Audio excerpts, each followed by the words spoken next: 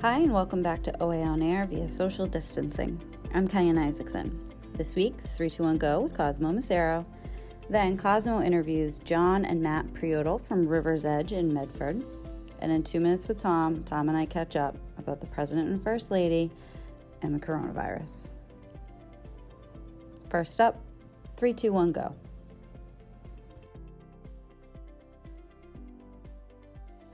Hello and welcome to another edition of 321 Go on OA On Air, our weekly look into the world of public affairs, culture, business, and the economy. I'm your host, Cosmo Macero. Joining me here on 321 Go is Cayenne Isaacson. Hello. Hello, the official voice of OA On Air. Hey, Cayenne. Hi, Cosmo. Quite a week as always, or as has been lately. Let's just jump right in because we are on the cusp, the morning after, the day after the first presidential debate, and the way it was described by some of the analysts on CNN and elsewhere, it's not even appropriate for a family audience. They called it a bleep show. It was chaotic, to say the least. It was like, oh gosh. I mean, it was so painful to watch, I think, for everybody, or for most people. I think that a headline popped up on my phone last night. It was like an embarrassment to the president, but it was an embarrassment to our country. And it was hard to watch. Today we've heard from the Commission on Presidential Debates that they are altering the rules and going to sort of change the dynamics based on what happened last night. I mean, good, but how sad is that? That his, sort of bullish and behavior has to be addressed at such a, it's unbecoming. Good word. I'm surprised that people are surprised. What did we expect? And I gotta tell you, I don't think that. I know that Joe Biden is declared the winner as a result of this. I think Joe Biden was not good. I think Joe Biden was not great last night in this thing, and he could have, he conceded too much time to the president. I think by being polite. I think a little bit by being taken off guard and shell shocked, but he was not sharp, and I think he gets away with that because the president was so over the top, so outrageous, um, that it offset that. But I was not impressed by the Biden performance.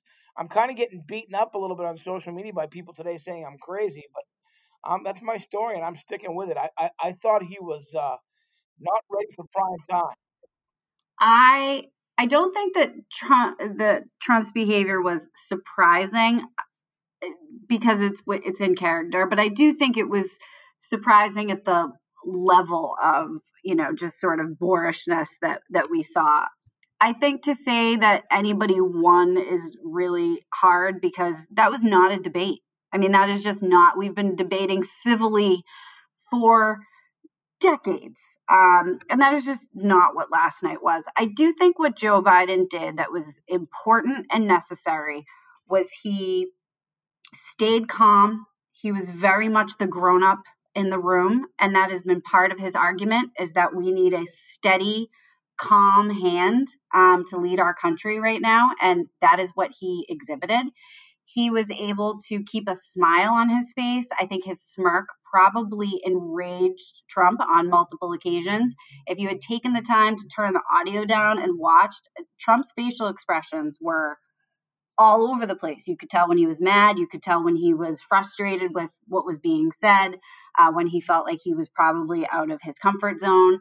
Biden kept a smile, a bit of a smirk. He looked bemused from time to time, which in and of itself is, I think, really important and admirable, because while he might not have been as strong and not as, quick to come back sometimes, that is a hard situation. If you've ever been, if you've ever been in a conversation with someone who's a bully like that, who's just not letting, it's hard to kind of get your feet under you. So in those moments, there was a couple times where I felt like I yelled things out that I would have liked to have heard Joe Biden say, but I do think that overall he was measured, he was calm, he looked like a grown up. His line and his message of the night consistently was, "But you don't have a plan for it," and that's accurate on so many things. So in that regard, I do think he won. But it wasn't a win that we are used to seeing from a debate. I think he won by being what we needed him to be, which is calm, measured, focused, and civil. Yeah, those things I agree those things are true. I thought his smirk and his smile and his head shaking was more filling time because he wasn't prepared to respond. In some cases, he stumbled on a lot of responses. He missed a couple words. He moved his lips while thinking to himself and things that in my opinion, the camera's on you the entire 90 minutes, so you got to be aware of that. But maybe those are just nitpicky things. I also just feel like he needed to take more shots on net. I've been using this hockey analogy now for 24 hours. It, Trump just talked. He allowed Trump to talk too much. Now that's being polite and following the rules. I could have done with Joe breaking the rules himself a little bit, or at least not, letting the president overwhelm the entire stage. But that's on Chris Wallace too, and I'm a big Chris Wallace fan. Uh, that was not a debate in control by the moderator at all. It wasn't, and I don't know who would have been able to. Yeah, I think that's part of the other thing. There was a lot of criticism of Chris Wallace and his inability to exert control, and I saw a couple people comment and say like, why isn't he saying? Because, and he finally did. He finally interrupted and said, "Mr. President, you agreed to rules," and he walked through the whole thing. But that doesn't matter to Trump. That's the problem. And good luck to everyone that's coming. I don't know how you control somebody who is uncontrollable. I think that if you like Trump before yesterday, you still like Trump today. And if you didn't like Trump yesterday, you don't like Trump today. I don't know that there was a huge. I don't think you're right. I think you're right. It did. I don't think the needle was moved for it. I don't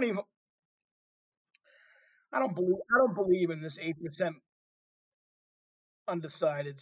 I mean, it's like being undecided as to whether you're a Red Sox or a Yankees fan. I mean, I just don't. I don't get it. The contrast is very stark. Yeah. Yeah. But I don't know. We've got 2 more to go, and then the vice presidential debate coming up next week. So it is the debates this year. I don't know that they're going to be the most substantive we've ever seen, but they're something to watch. I feel that vice presidential debates kind of higher stakes than those normally are. I think for people who might want some reassurance, again, not that they're not going to vote for Joe Biden, but I feel like she can provide some reassurance to people who are like, yeah, he's kind of wobbly, and she may have the ability to just tool, really tool on Pence and turn the tables. I think that could be a valuable moment, cementing their lead. Yeah, we've seen what Kamala Harris can do on a debate stage, and I mean, she can perform. I think it's going to be really interesting. I think it's a lot of VP debates in other years. I think people haven't really tuned into. And there hasn't been as high of a level of interest. I don't think that's the case. I think people are excited to see the VP debate next week. Yep, me too. All right, Cayenne. Thanks.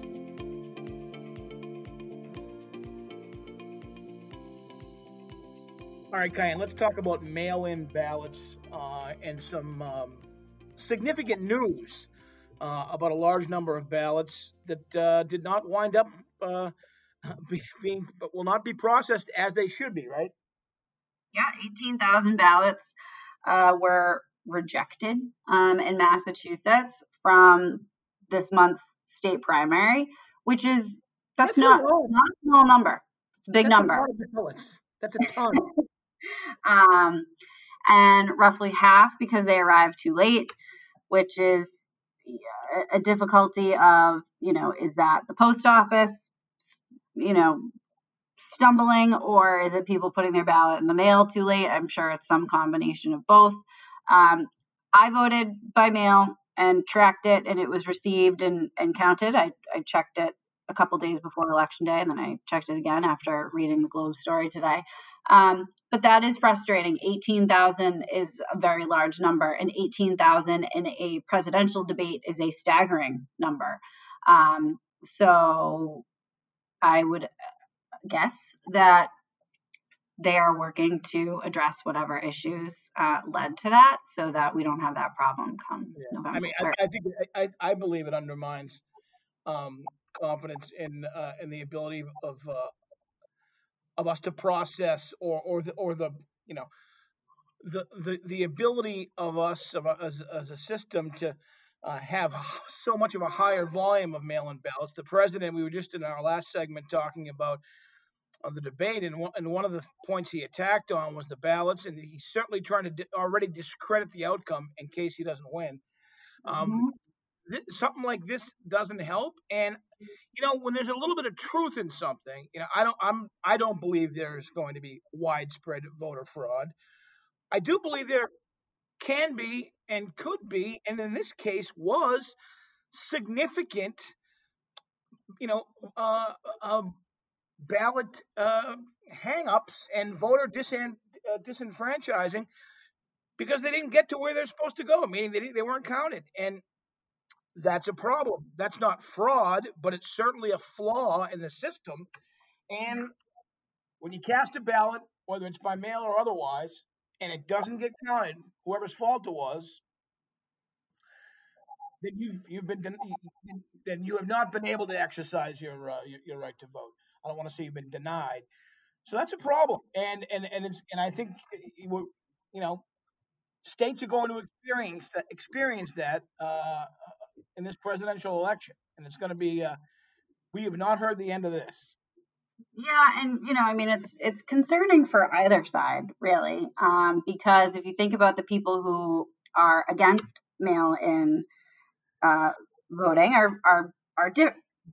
many are from a different, or from one party, versus those who are saying yes to mail-in voting from another. Republicans have historically not liked mail-in voting, and tried, as we have seen, to portray it as a fraudulent system.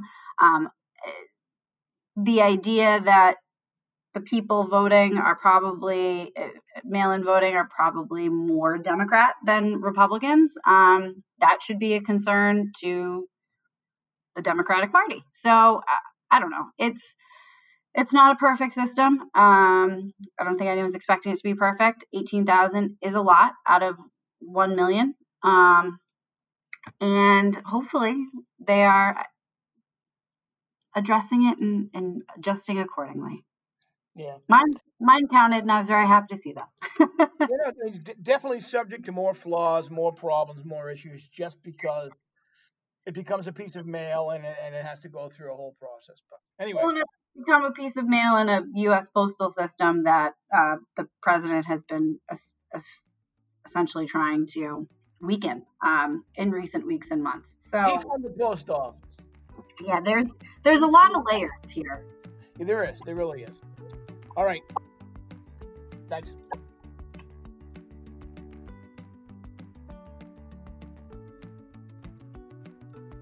All right, Cayenne. Finally, I believe this week is it National Podcast Week? It is International Podcast Day on September 30th. Oh, International Podcast Day. International Podcast Day. We have a podcast. We do have a podcast. Happy International Podcast Day to you. You too. It could be accessed internationally. The internet knows no boundaries. That's true. Well, it's look, it's a great little observation and milestone. We're well past 100 episodes of OA on air, which is very exciting. And it's really crazy to think about how we got this podcast started and off the ground. It was very much a organic grassroots effort within our office of some people with an idea and learning and adapting. And I would like to think getting better as we have gone along in time. And then we hit a pandemic and social distancing, and we continued to keep it going despite all being on different coasts and different places. And we've been able to have a lot of fun with it. We've been able to grow it. We've had some really great guests on our podcast too. And look how far we've come, right? And here we are celebrating International Podcast Day. Agreed. We have scheduled non-episodes from time to time for one reason or the other, but we really were only forced to miss one episode as a result of the pandemic. We said, well, now what? And then we sort of figured out a platform that works, and we kept it going. And it's pretty cool. So yeah, I agree. International Podcast Day. I am observing by recording this week's episode with you. By podcasting, yes. And for anyone who is interested in celebrating International Podcast Day, give us a tweet. Please do. All right, Cayenne, another one of the books. Thank you very much. That's going to do it. That's going to do it for this week's edition of 321 Go. Our program is recorded remotely in various locations across the Commonwealth of Massachusetts and nationwide. Thanks for listening. Goodbye till next time. I'm Cosmo Macero.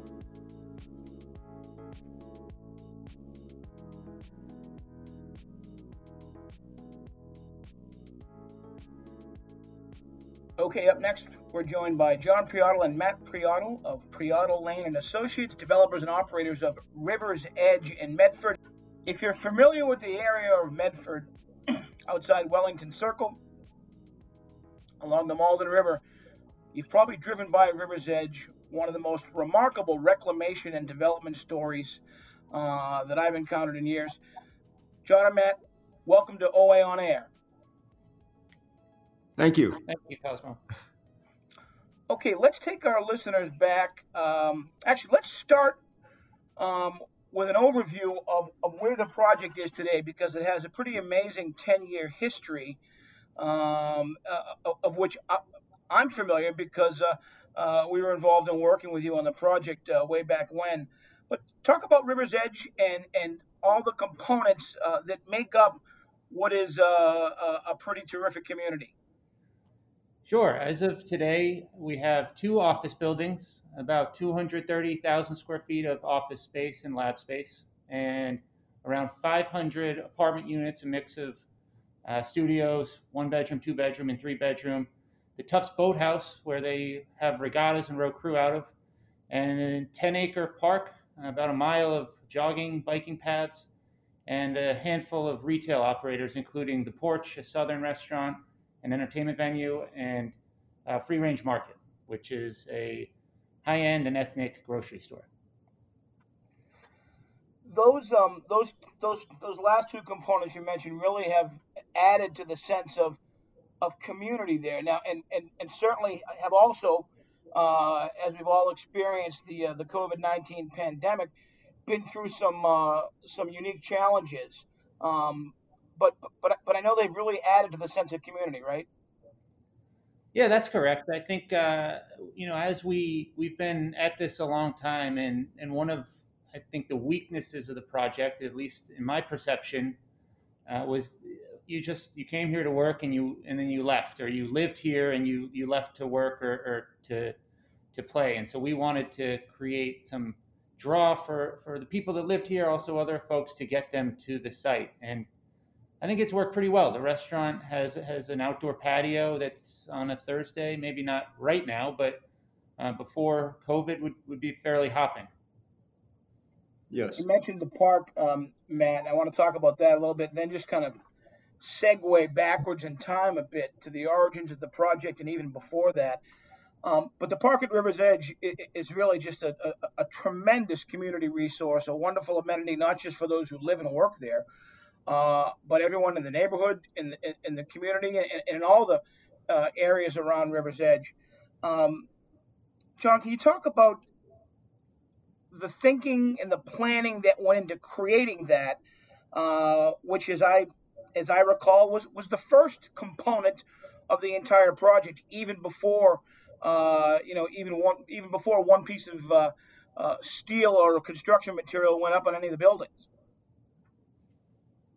Yes. Well, the project, as you may recall, was an urban renewal project, and there was and there was a concept, and the concept included some open space and a park, and we um, sort of took that concept and working with some community groups and Shadley and Associates, developed something that we thought would really not only add to the communities, but would also be a draw for prospective office tenants.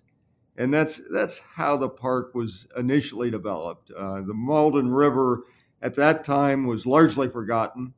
Many people didn't even know a river existed here, and I think that helped us get off on a pretty good start. Now, the first building that was built in this project was now about 15 years old. Was the Tufts Boathouse, and Tufts had been brought to the Malden River by a fellow at Combined Properties, Chris Maeda, and they were rowing on the Malden River, and they were looking for a permanent home.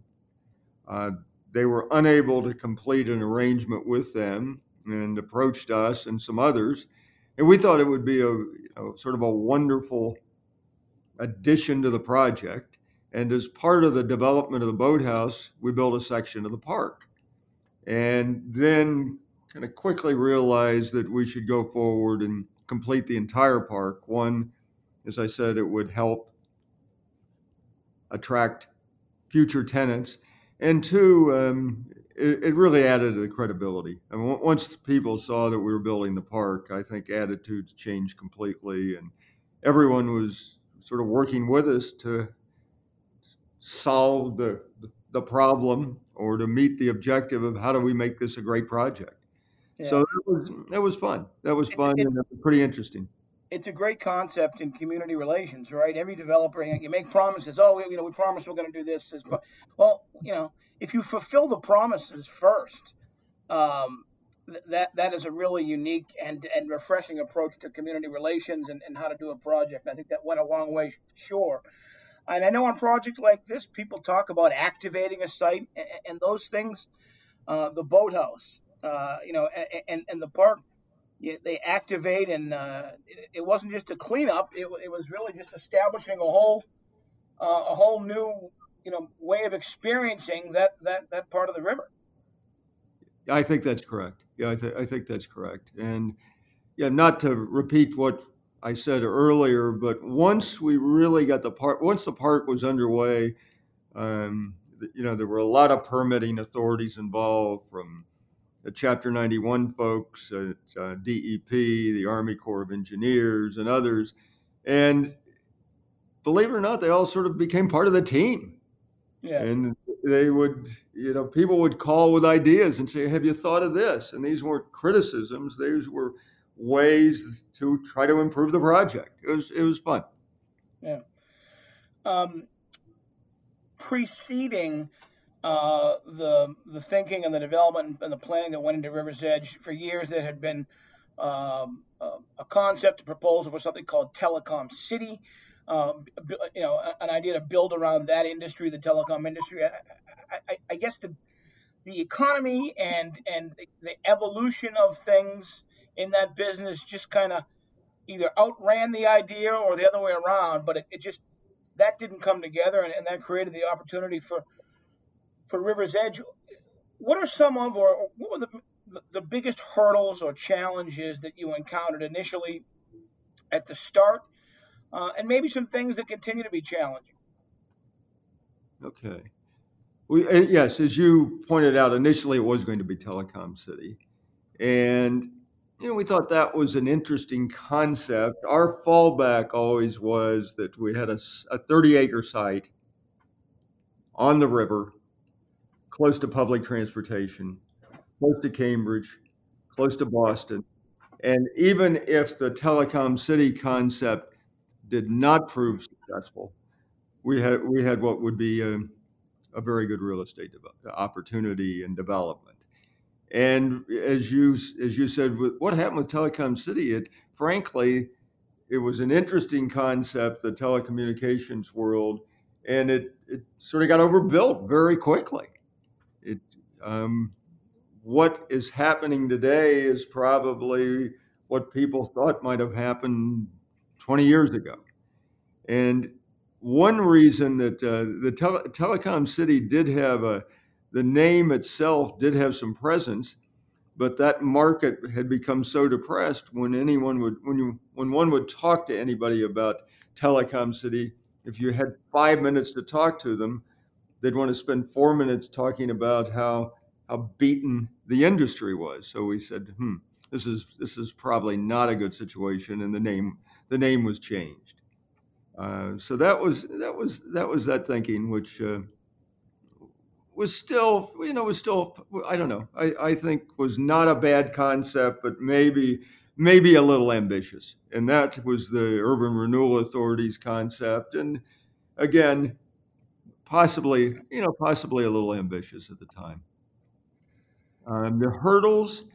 This project, besides being a brownfield project, involved, as I recall, I think there were 18 different parcels and 12 or 13 landowners, all of which had to be assembled and acquired. And that's one thing the Mystic Valley Development Commission, the Urban Renewal Authority, to which I referred earlier, that was their responsibility. Now, they had eminent domain capabilities. Maybe with one or two exceptions, all the takings were consensual, but they did have the ability to take the site and assemble the site. But that took years. I think from the time we first got involved, it was 4 years before the site was assembled, and another 4 years before the existing tenants were relocated. So you had 8 years of permitting and planning and expenditures before you could really begin construction. And we were concerned that we should not begin the first building until the site was fully assembled. One reason, as I mentioned, that we were excited about this project initially was it was 30 acres on the river, and we thought, done well, we could really create an environment. The fear was if you built the first building and the balance hadn't been assembled, there was a chance it might not be acquired, in which case you might have an interesting building next to 50-year-old industrial build, which wouldn't help you. Sure. Okay, we're talking to John and Matt Priotto of Priotto Lane and Associates, developers and owners of Rivers Edge and Medford. Matt, it's a challenging time, or at least it is becoming one in commercial real estate, or at least an unsettling time as office tenants really reimagine and rethink what the future of their occupancy should be. At Rivers Edge, you've got 200 Rivers Edge Drive and 400 Rivers Edge Drive, known as buildings 200 and 400. And yet, more recently, or specifically at 400 Rivers Edge Drive, you've had some real success with major tenant announcements. Yeah, that's correct. I think I started working in earnest on this project in 2009, which was coming off the heels of another troubling time. I'd say coming out of the 2007 recession, we opened 200 at probably the worst possible time. It took quite a while, a bit longer than we had hoped to lease up. But what we found is that as the market softens and people have more options, we're in a good position because the buildings are brand new. They're of great quality. They're LEED Gold, and they're very efficient, and very environmentally friendly. So I think some of those attributes will play well today as tenants look to move out of older buildings. Airflow in space is a very real and common concern right now, and we're well equipped to deal with that. And we also just have a ton of open space. I think people are nervous about being in cities. Public transportation, I think, will make people nervous for quite a while after this. So our access to public transportation may not help us, but we have a lot of parking and there's a huge park outside. So we've seen people, come back slowly to the buildings, but we feel that, as everyone tries to navigate this and no one knows what's going to happen in tomorrow, let alone in 3 months, I think we're fairly well positioned to deal with some of the concerns that people have. Yeah, yeah. I mean, I have to say, if you want to experience the outdoors a bit and break free of your respective remote existence or isolating in your home, it's probably the best place in the in the area to social distance and enjoy some outdoor space. So that's definitely a benefit. Um, just briefly talk about the relationship with your residences because it's a little unique. You own, operate, and manage um, I guess what you describe as the amenities that support those things. A wonderful and expansive parking facility, as well as the space that contains the porch and the cafe and free range. But you've got relationships um, with uh, residential multifamily developers who own the apartment space, correct? That's correct. Yes. Yeah, that's correct. Is that initially that was Criterion Partners, and is there a new partnership now or? Yeah. When the first residential building was built, which is about 220 apartments, we were looking for a sort of a third party partner developer to undertake that building. Now, we have done some housing in the past, but our sense was to sell that site and use the equity from the sale on the rest of the project. And we ended up talking with Criterion and three other groups, and two of which ended up later on building, or the principals of those groups ended up building residential buildings nearby. So I don't know if the experience here caused them to undertake some due diligence and they decided they liked what they saw, or if they would have been here in any event. But all the groups were very well qualified. We selected Criterion in part because they seemed the most excited about the project. Candidly, the pricing was all pretty similar, and they seemed to have the flexibility to deal with what we foresaw as some unusual future situations. As one well-known local contractor told us, he said, that when we were asking him his opinion among these four, he said, this project is rather complex, except he didn't use the word complex. The word he used, we can't repeat in this forum. And he said, I think Criterion would be the best. He said the other people they may just shake their head and say, no, this is how we handle things. But Criterion will have the ability to deal with the issues. So Criterion built the first building, the first residential building. It was a success. As Matt pointed out, that construction began about the same time as the first office building. It turned out to be a very tough time. They did hold quality. One of the concerns I had was, will they start to reduce quality? And they did not. And then upon completion and leasing, they sold to an institution. That's sort of their MO. And currently, this is the second institutional owner. John Hancock owns that building, or a partnership run by John Hancock. The second residential building was constructed on what had been a surface parking lot, and that was more complex because of the need to move parking from area to area during construction, the fact that there were other buildings already existing on the site. And we thought Criterion would be ideal. We did not talk to anyone else. We simply negotiated an arrangement with them. And They went forward and built the building and then sold their interest to their institutional partner. So that building also is owned by an institution. So we, at this stage, we own the office buildings. Tufts owns the boathouse, although we own the land beneath it in the park, and we own the office buildings. Okay. Look, as we wrap up, just want to touch base again on the impact of COVID-19. We certainly know it's impacted, and you've done a really nice job in supporting your tenants and getting through it, the porch and free range. But, what looking ahead,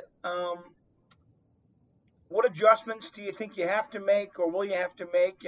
And is it going to significantly alter your operations, your business model, or is it just not to minimize it because it's a major black swan event, but is it really just getting through it and then staying with your plans for the site? I think it is getting through it. It's a huge event. We've obviously felt a lot of ripple effects in different tenants. Not a lot have reoccupied their space. At least at this project, it's very quiet. We've done all the same things that I think every white paper and every commercial landlord in the country has done, where we've increased cleaning. We only have 4 stories in these buildings. A lot of people use a stairwell. We've turned one into an up stairwell, one into a down stairwell. A lot of the tenants have their own procedures once they enter their space, but everyone that works for us takes their temperature every morning.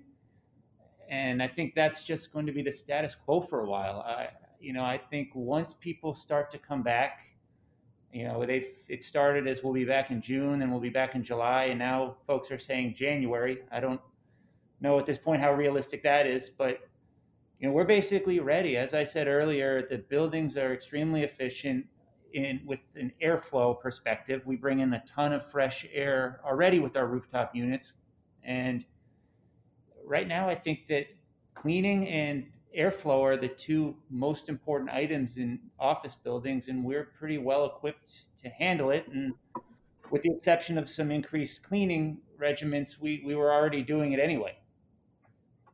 So we're just, we're eager for people to get back. It's lonely and just kind of surreal to walk through a building where the population was 450 people, and now on a given day there are maybe 20 people here. Sure. Okay. Yeah.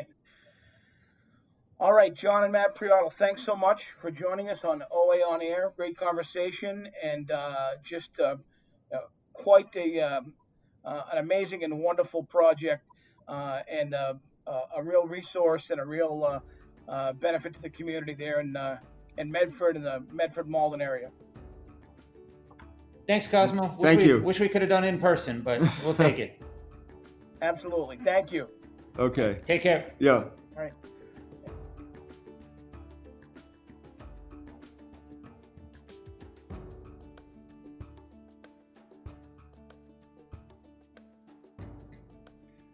Hi, Cayenne. Hi, Tom. How are you? I'm doing fine, dear. 2 minutes with Tom. 2 minutes with Tom. You got it right. Finally, after 110 weeks, I have it. Yep, I'm a very quick study. Anyway, Practice. Nice to talk to you. It's raining where I am. What's it doing where you are? It's sunny. It's lovely. It's sunny. Yes. Well, I must say that the leaves are turning, and it's quite beautiful. That I am a little bit jealous of. We're talking today, I would assume, about President contracting COVID-19 along with the First Lady, Melania. Yes. It's very difficult news. It's difficult news. Yep, it was reported at 1 o'clock this morning, Friday morning. And I only hope that he's okay and that she's all right. I know he's been seeing an awful lot of people. I think it's really ironic that he has it, to be very honest with you. And as bad as I feel for him as a president of the United States getting this disease, I'm not surprised that he has it, given all the travel and all the interaction with people that he has during the course of this and this campaign year. And well, I hope he gets better. But it's not good. It's not good for it's not good for our politics. It's not good for our political season. It's not good for the leader of the free world to get this. It's not good internationally from a political perspective. It's not good for our markets. Mm-hmm. It's just simply not good. And it's too bad that he has it. And I only hope that there's a quick and steady recovery and we get back to the campaign at hand. Yeah, I think we've seen, to your point, he has had, for lack of another word, a bit of a laissez-faire attitude towards the coronavirus from the beginning, and underestimated its severity publicly, while sort of knowing how serious it was, but really publicly facing has not taken it very seriously. So That's to your exactly point, right. It's not surprising if somebody's not taking it seriously that they would contract something that is, as we know, highly contagious. I think it's certainly concerning for, to your point, the amount of people he has been in contact with in recent days. That's a little disconcerting. And, for I will say there are people who are kind of laughing or making a joke or saying kind of really inappropriate things about the fact that the president and first lady have contracted COVID-19. If you take this virus seriously, it's nothing to laugh about. Whether you think he is a good person or not, we've got to express some civility and continued social decency, because this is not a joke and it shouldn't be treated as such. That's right. That's exactly right.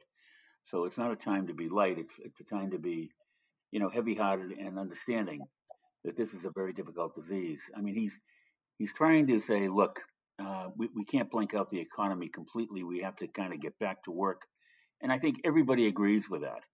But you just can't stare a disease in the face and expect not to have it contracted and caught by numbers of people to create a continued spike or a new second spike. Here in Massachusetts, we were on the infectious rate, we were below 1%. Now we're back up to 3.7%. We were at 100 plus, people getting the virus on a daily basis. Now we're up at 700. We were down to 1, 2, 3, 4, 5 people dying overnight. We're back up to the 20s, 30s, and 40s. Mm-hmm. And so people are getting exactly that, laissez-faire, saying, I'm tired of being cooped up in my house. I need to get out. I need to be familiar with people. I need to have community. And, and if people aren't paying attention, if they aren't keeping their distance, if they're not washing their hands, if they're not wearing a mask, if they're, not cleaning things the way they should be, we're going to have a problem on a continued basis. And I would only hope that in this beginning of the flu season, everybody has had an opportunity to go get a flu shot and take the CDC's cautionary note. Look, if you get the flu and the virus, it's just that much worse. So, I hope everybody is taking the lead in getting that flu shot in the beginning of the flu season. And the impact potentially it would have, if we have a bad flu season paired with this virus, the impact it would have on our healthcare system, is certainly something that's really concerning. So absolutely. To that point, go get your flu shot, keep your social distance, wear a mask. And, it should go without saying, but in case it doesn't, of course, hopes for a speedy recovery and, limited level of illness to the president and first lady. Well, as a parting note, he sure does know how to stay in the news. I'll tell you that. But with the virus and everything else we're thinking about, there will be, Cayenne, a brighter day. Thanks, Tom. Good to talk to you. Thanks.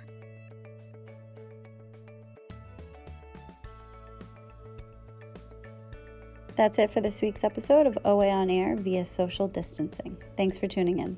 Talk to you next week.